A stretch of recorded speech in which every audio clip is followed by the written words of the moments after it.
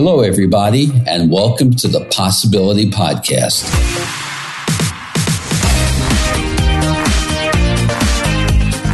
I'm your host, Mel Schwartz. I practice psychotherapy, marriage counseling, and I am the author of the book, The Possibility Principle, the companion to this podcast. I hope to be your thought provocateur, and I'll be introducing you to new ways of thinking and a new game plan for life.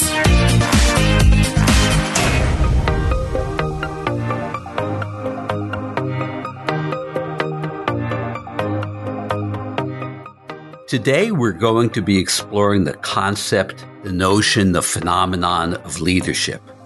What this word really means, what signifies leaders, and how you can learn to develop the attributes for leadership in whichever way it suits you in your life. Now, of course, authentic leaders, genuine or exceptional leaders, are by definition very singular people. They stand out. They possess a very unique array of qualities and skills that differentiate them and allow them to successfully lead other people. I'm talking about leadership in many capacities. Corporations, organizations, associations, leaders of teams, families require leadership, arguably from both parents if it's a two-parent family, or from the one parent. It's an error to assume that the skills and attributes that come with leadership, that we're born with them, or that they're too unattainable for us to achieve them. These skills are uncommon for one reason. Leadership is not taught to us in school. Think of it this way. If mathematics wasn't taught in school, then learning to master math at a certain point in life would be a rare and unique achievement. It would be hard. The same is true of leadership. It would have been very different if these skills of leadership were taught to us in school. We're going to be focusing today on what I call the inner path of leadership. Culturally, we tend to focus on the external characteristics of leaders, how they look and present themselves, their cognitive intelligence, their style, how they carry themselves, and their effect. But the path to genuine, sustainable, and authentic leadership is the inner path. This is a pathway that you can learn, and I'll be trying to teach this to you so you can cultivate it. I envision 3 pillars that platform authentic leadership. Notice I said I envision. I'm always reluctant to say there are 3 pillars or there are 7 chakras or 5 rules because we make this all up. There may come a time when I envision 4 pillars or 2 pillars. At this moment, I see 3 pillars that platform authentic leadership. And learning these skills enables genuine leadership in whatever capacity you choose to use it. Let's start off with emotional intelligence, the first pillar. Great leaders have something in common. They tend to communicate with incredible clarity and with consummate effectiveness. This principal pillar of leadership is sourced through emotional intelligence, which is the ability to deeply connect with ourselves and with others. In our society, our focus on cognitive intelligence tends to devalue emotional intelligence, and our awareness of emotional intelligence is stunningly incomplete and harmful in so many ways. The thoughts and ideas and information that we need to share with one another in a leadership capacity are usually pursued in a very transactional manner. In other words, we exchange with one another instructions, strategies, and concepts. We believe they've been understood and received as we intended.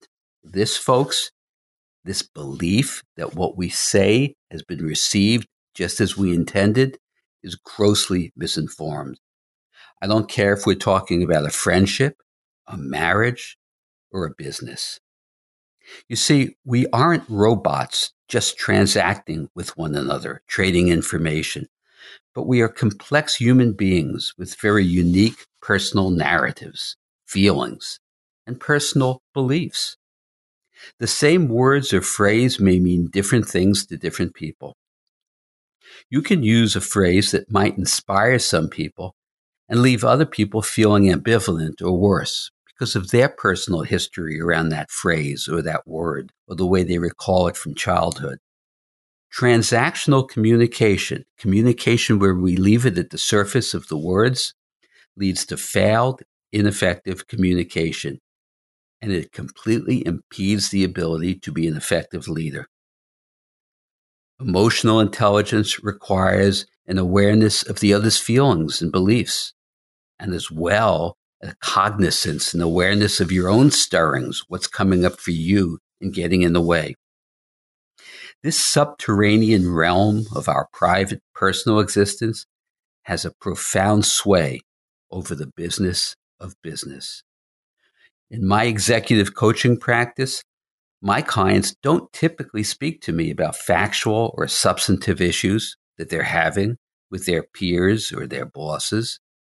Instead, they present their troubled feelings and challenges and frustrations and miscommunications to me. But they're not communicating those in the workplace because they're not tended to. Leaders have to seek a correspondence with those around them. You see, emotional connectivity betters the opportunity for what I call coherent communication. This relatedness prospers when the quality of empathy is valued. Empathy, the ability to best appreciate what the other person is feeling, not on the basis of what I assume, but a checking in. That allows truly informed communications to prevail. The concept of radical transparency. This is a term, a fundamental theme created by the hedge fund Bridgewater's founder, Ray Dalio. Ray proposes that all individuals in his corporation should openly, willingly challenge each other's positions for the goal of ultimately reaching the most credible truth about any matter. This goal and this endeavor has obvious merits. It puts everything out in the open, but it's failing. It's lacking terribly in one way. It doesn't take into account that we are not only thinking, but also feeling people. If we pretend that our values, our personal history, emotions, our relationships, and our beliefs don't spill over into the reasoned and rational discourse, again, we are sorely misinformed. Radical transparency must take into account how our subjective beliefs and feelings filter and ultimately inform what we hear and how we respond. So I call this radical emotional transparency. I've added the word emotional. Deeply effective communication requires a shared meaning. Shared meaning, again, is a collaboration. It's a collaborative type dialogue which checks in with each other to assure that what we have just said, what we've shared, has been received in the way we intended. And furthermore, it checks in to see how the other thinks and feels about what we have just shared. Leaders realize that what they intend to communicate may not have been received as planned. This is true in all relationships. If I intend to articulate A and you end up hearing B, that falls on me. It's not the listener's fault. The person sharing the information has to check in and confirm that you're both on the same page. This checking in process is also respectful and sincere. It enables leaders to get closer to their team. Think about an orchestra. For the musicians in an orchestra to be in concert with one another, play on words there, concert in harmony. For the musicians to be in concert with each other, the conductor must make certain they're all playing from the same score. Well, the same holds true for leaders in all fields. The second pillar of leadership is what I call authenticity. I use the term authentic leadership to evoke the qualities of truly exceptional leaders. Should you ever have occasion to meet or witness authentic people, you notice there's an extraordinary quality to them. And let's think of the word extraordinary as extraordinary. These people shine by virtue of their authenticity. It's a very rare quality. For example, the Dalai Lama comes to mind as exuding authenticity. You simply know that you're in the company of an extraordinary person. An authentic individual evokes an image of someone who has not been adulterated or in fear because of their concerns around their self-worth or worries about what others may think of him or her. Most people, average people, people who aren't leaders, are concerned with what others think of us. Or more to the point, we may be concerned with what we think other people think of us. We may disguise or manipulate or hide or conceal our thoughts or feelings and beliefs due to this insecurity. This is the opposite of authentic self-esteem. This is what I call other esteem, which is sadly common, and it's missing, it's absent authentic self-esteem that unique leaders possess. In the pursuit of learning to become an authentic leader, you must learn to pursue genuine, authentic self-esteem. If you're interested in this area, I've written many articles on this. I have other podcasts on authentic self-esteem. And you can check out my book, The Possibility Principle, which speaks to this. Now, from the authentic self, we invest in and articulate that which we're thinking and that which we believe, free from the constraint of worries. You see, the vast majority of people deflect or mitigate their communications and actions and decisions because they're worried again about how they'll be seen. Being authentic allows you to be receptive to the feedback and opinions of others, but you don't simply betray your genuine self from fear of what they think. You take it in, you digest it. When our thoughts conspire in a tangled web of why we shouldn't say or do something, we lose our authenticity. Authenticity requires a genuine sharing of our inner self, the inner path to leadership. Very often, our actions in a given moment are intended to avoid certain consequences, and so we alter or suppress our communication and play it safe. These tendencies, again, diminish our genuine capacity, and they limit our growth and genuine self-esteem. Great leaders don't fall prey to these fears. Authentic leaders learn from those around them. As the separation between yourself and others falls away. You see, when fear retreats, there's no divide between yourself and other people. And that's a powerful learning opportunity. The core sense of the authentic self is always in an emergent process, never static. Freed from the fears of worrying about how you're being perceived, you're now free to tune into yourself, those around you, and your ever-changing environment. The third and last pillar of authentic leadership is the ability to embrace uncertainty. This third pillar requires a counterintuitive notion. In our culture and in our world, we are taught to seek predictability and certainty.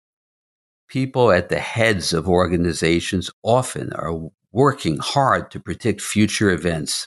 In my book, The Possibility Principle, I speak about our addiction to certainty and fear of uncertainty as being ruinous in all areas of our lives, including personal growth and relationships. This need for predictability is a remnant of Newtonian determinism, 17th century thinking, which taught us that if we had enough information and data, we could reasonably predict the future.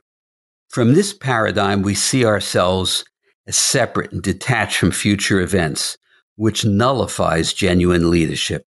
We become the spectators predicting the future rather than leaders. This is kind of like a state of analytical bondage, and is contrary to leading. We can't lead others by sitting back and calculating as if we were playing a chess match. Leaders must be informed by pertinent information, but not suffocated by an avalanche of data. Leadership requires embracing uncertainty to actualize these new possibilities. The stewards of leadership participate in a reality-making process. You see, that welcomes rather than resists uncertainty. And from this vantage, the fear of making mistakes retreats. After all, what we call a mistake is really just a snapshot frozen in time. But time doesn't stand still. Authentic leaders don't fret the consequences of their actions as much as they may consider the consequences of their inactions. We need to take a deeper look at the concept of change and change process.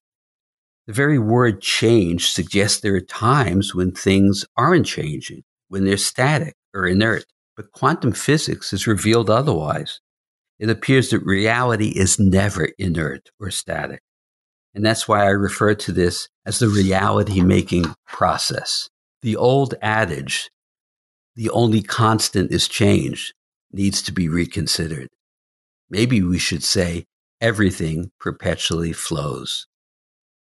Great leaders have to relish the flow, the perpetual movement. They have to dive in and lead and truly lead in a participatory way. And this requires seeing uncertainty as your friend, your ally, the realm from which new possibilities are created.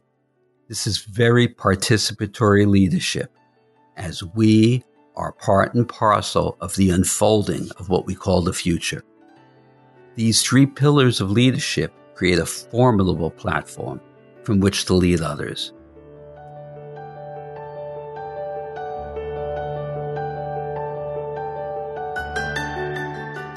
I'm delighted to introduce my next guest on this episode, Catherine Leff. Catherine is coming to us from California, and Catherine is a licensed marriage and family therapist and the president-elect of the California Association of Marriage and Family Therapy. Have I got that all right, Catherine? Of marriage and family therapists. Therapists. Okay. Thanks for the correction. So thanks for joining us in this episode, Catherine, and I look forward to hearing your perspectives, questions, and insights.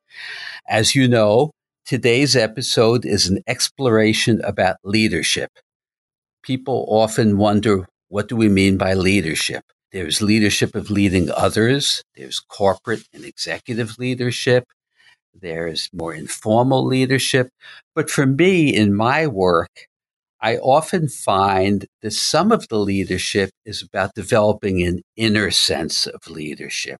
When we develop that really calm, placid inner authority and inner leadership, it's so much easier to guide and facilitate others in our lives. What are your experiences around this topic of leadership, Catherine?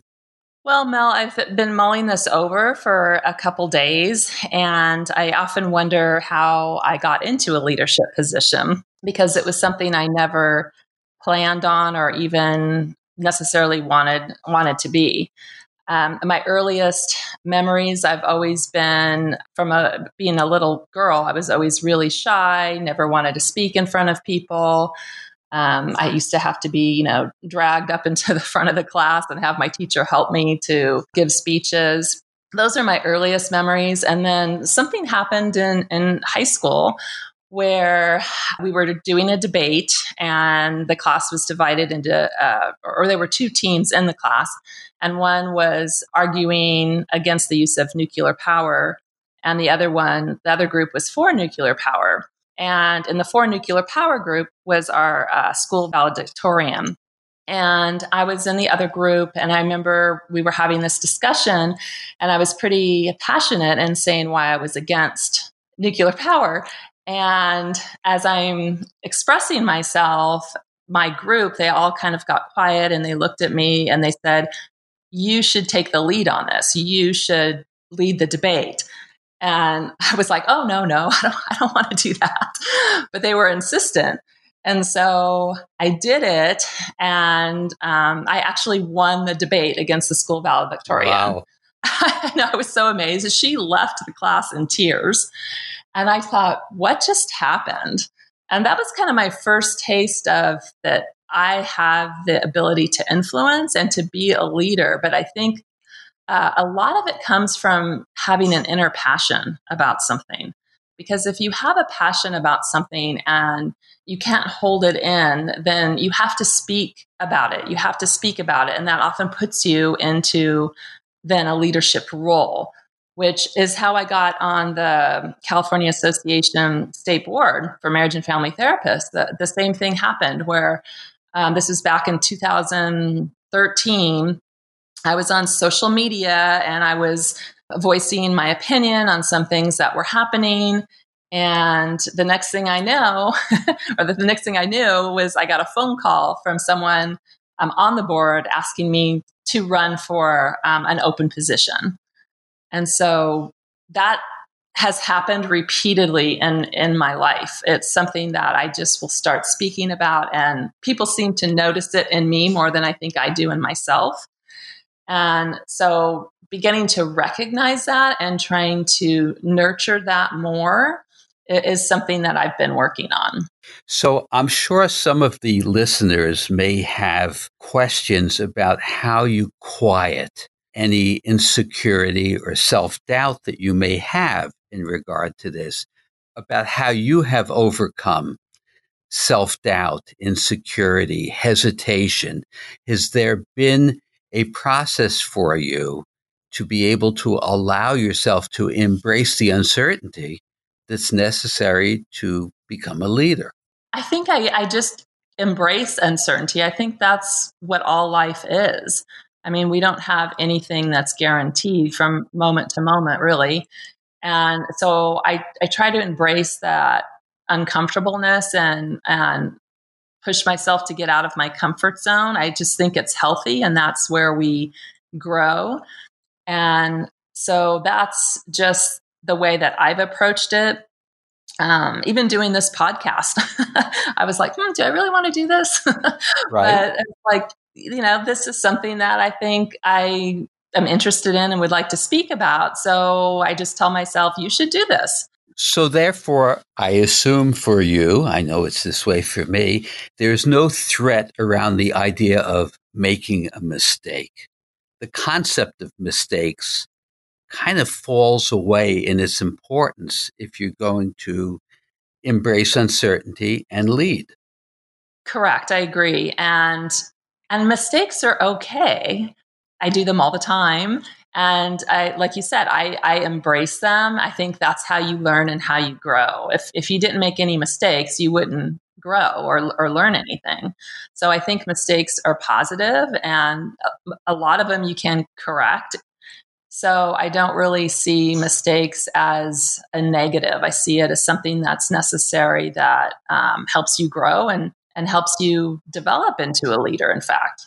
So therefore, simply put, we choose not to honor the importance of mistakes. We view mistakes as absolutely vital and necessary life experiences. Yes. Now, as you know, as a therapist, we often come across people who in the past have been embarrassed or traumatized by their mistakes. In my book, The Possibility Principle, I talk about how simple experiences, often early in life, create core beliefs about ourselves. Like you raised your hand in third grade and you answered a question in such a silly way that everyone in class laughed at you. And you decided, I'm never going to take that risk again. I'm never raising my hand or saying anything unless I'm completely certain, because there was an emotional trauma around the humiliation and the embarrassment. So certain people, regrettably, a lot of people have this fear and this apprehension of making a mistake. Do you have any advice for those people? Well, I look at it as, if you're in the third grade and something like that happens to you, of course it's traumatic because you're so young. You don't have any real life experience. So it hits you so much harder. But I think as you age and get older and you have more and more experiences, I think those types of blows you can absorb so much easier.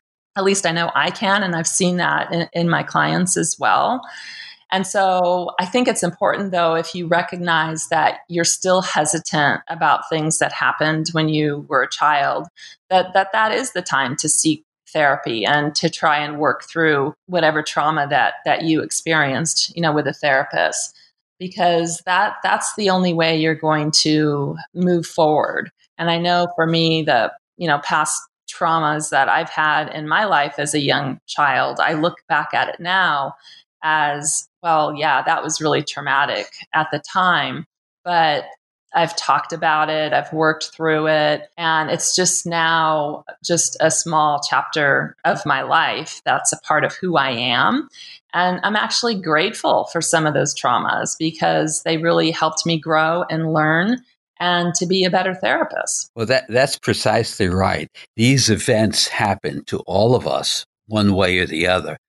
What our power is about is our choosing how to deal with it, whether we're going to hide it and secret it away and make it part of our shame and insecurity and self-doubt, or whether we're going to expose it and make it transparent and it then loses its power over us. I think a key component of leadership is around being comfortable not knowing. It's about being comfortable not having the answer or choosing not to pretend to know in advance the answer. It's about navigating the unknown. So for me, authentic leadership is not pretending that I know what's in the future or what is out there and telling you I'm going to guide you through it. That sounds more like data analysis and predictability or playing chess. For me, the embrace of the uncertainty in terms of leadership is I trust I'll be able to figure this out. Often when I am working with people around parenting issues, and the individual may say to me, well, I get stuck. I don't know what to say. And that's not the issue. The issue is that they don't trust that the words will come to them, that the wisdom and the insight is potentially there, so they don't access the inner wisdom, which is there for all of us because we're looking for a script to follow rather than just the intuitive sense it will come to me. So leadership can really galvanize and manifest when we allow the uncertainty and just trust it will come. Do you experience that? Yes, I do. And it's interesting you bring this up because yesterday I ended working at a nonprofit organization where I was supervising associates, seeking licensure.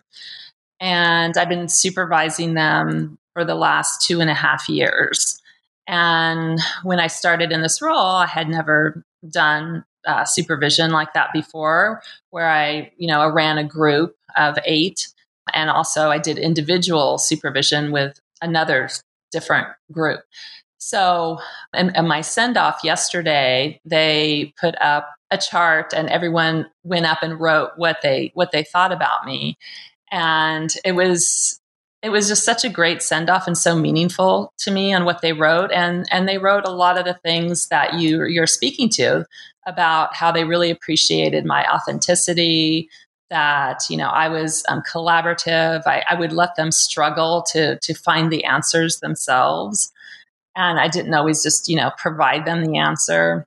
And so all the things that they listed, and I've been reviewing them even this morning, I realized, it was something that I stumbled in and I wasn't too sure about, but it really worked out great. Just trusting my inner spirit, what I think is true for me.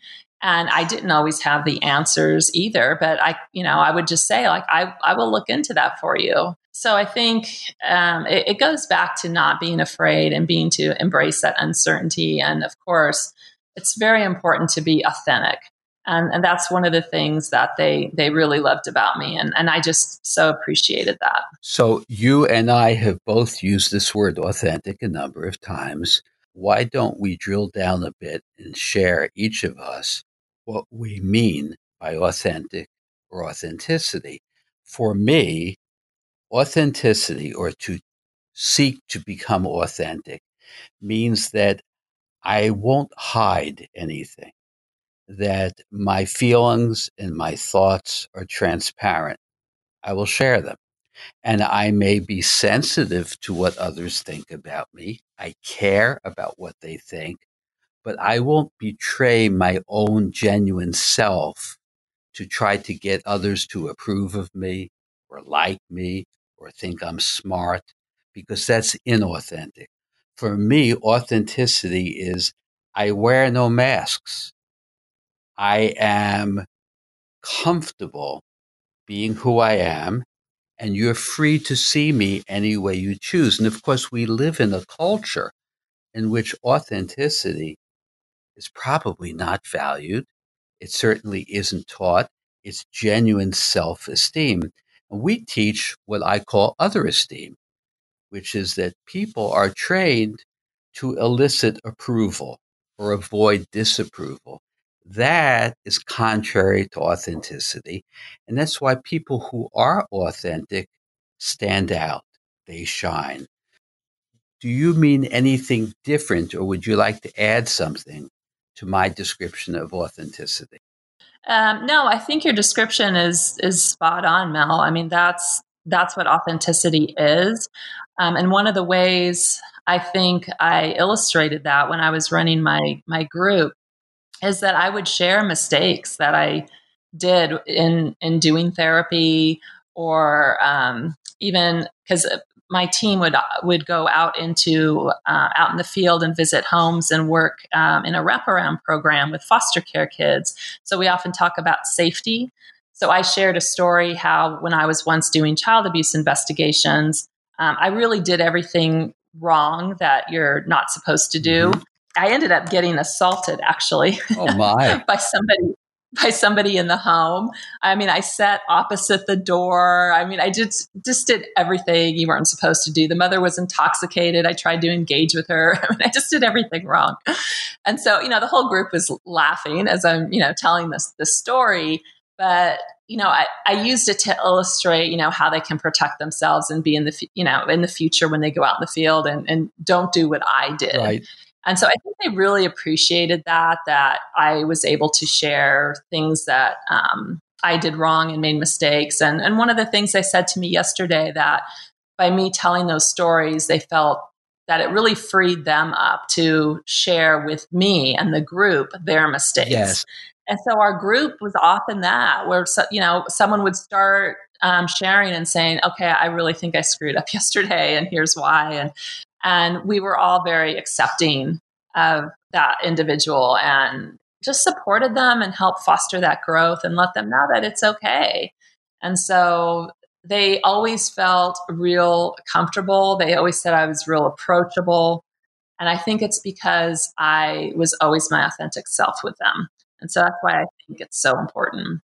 Embracing our vulnerable side allows authenticity. As you told that story, I recall a story that I can share. I was rather new in practicing psychotherapy, and one of the first groups that I taught was called Surviving the Divorce: Before, During, and After. And I had recently been going through a rather horrendous divorce.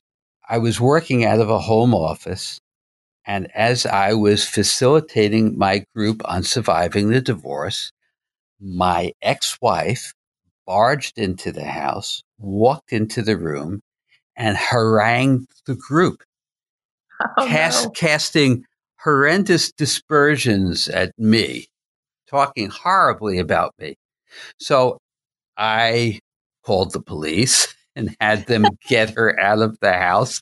And then calm settled down, and I walked back into the room and I looked at everyone. I said, well, I couldn't have arranged that any better. This is an example of how to handle a situation that's out of control going through the divorce process.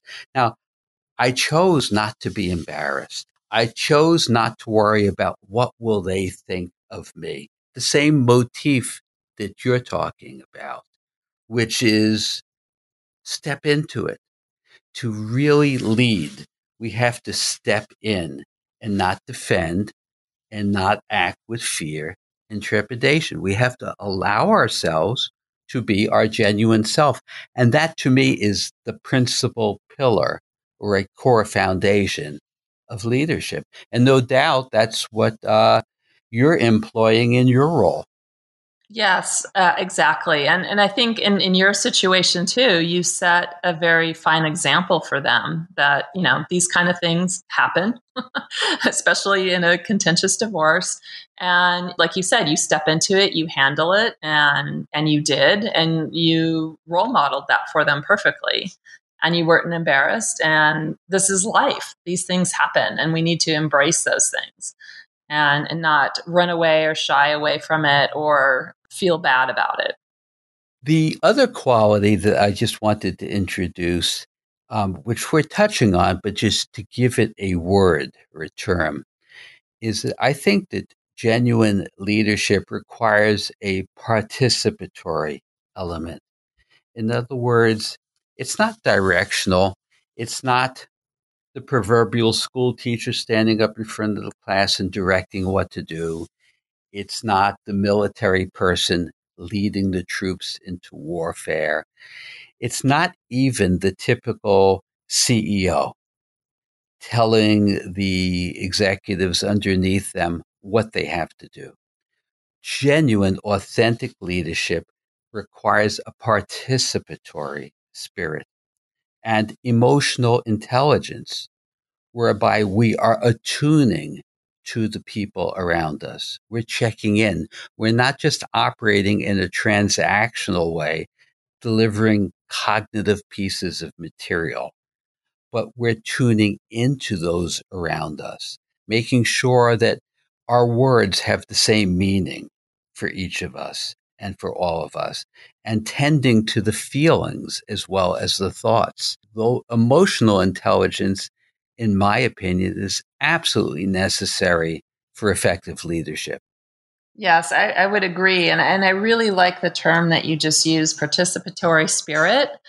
I think that's what I did in my group supervisions. And one of the things they wrote on my chart in describing me is they wrote the word hierarchy and then they crossed it out. And I said, what does that mean? And they go, you did not take a step up above us. I mean, you were not firm in that boundary. I mean, you were real collaborative. You allowed us to all be like on the same page, but you would lead and step in when necessary, but we never felt that you were above us. And so I think that's what we had in that group, was that participatory spirit.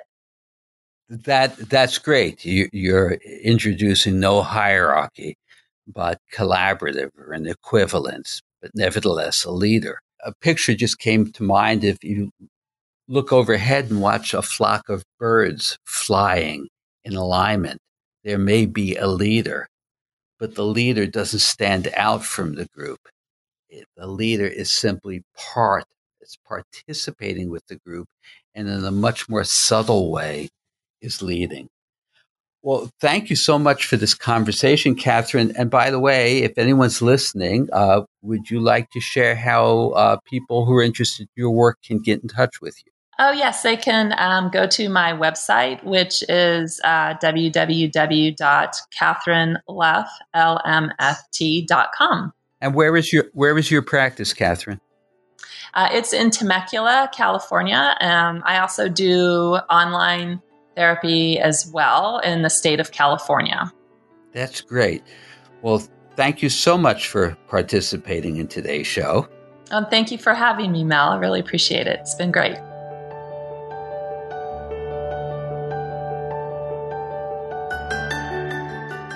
So today we've begun to scratch at the surface around the art of leadership, this inner pathway of leadership. And doing this helps you in all walks of your life. It provides a safe, calm inner authority where you can summon your intuitive, deeper wisdom. I was not born with the capabilities and skills of leadership, but one day I found myself in front of a large crowd of people, moved on, spurred on by my passion. I was in college during the Vietnam War, and I surprisingly to myself found myself leading a protest. And during those moments, some of the qualities of leadership became evident to me. Over the years, I learned to craft them personally. And in my therapy practice, I'm devoted to helping people develop an intuitive ability to find that inner voice of wisdom, that inner voice of personal authority, of feeling safe within yourself and emotionally communicative with others. And so I encourage you to pursue the path of finding your inner leadership and doing whatever you choose with it as it may benefit you and others in your life.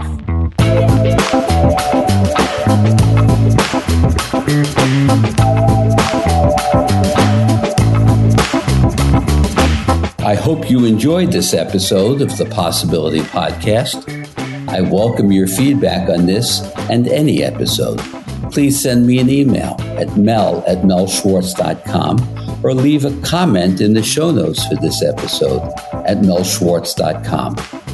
If you like what you're hearing, please take a moment to rate and review the show at Apple Podcasts, Spotify, or wherever you get your podcasts. Your reviews really help boost the visibility for the show, and it's a great way for you to show your support. Finally, please make sure to subscribe to the Possibility Podcast wherever you listen to podcasts, and that way you'll never miss an episode.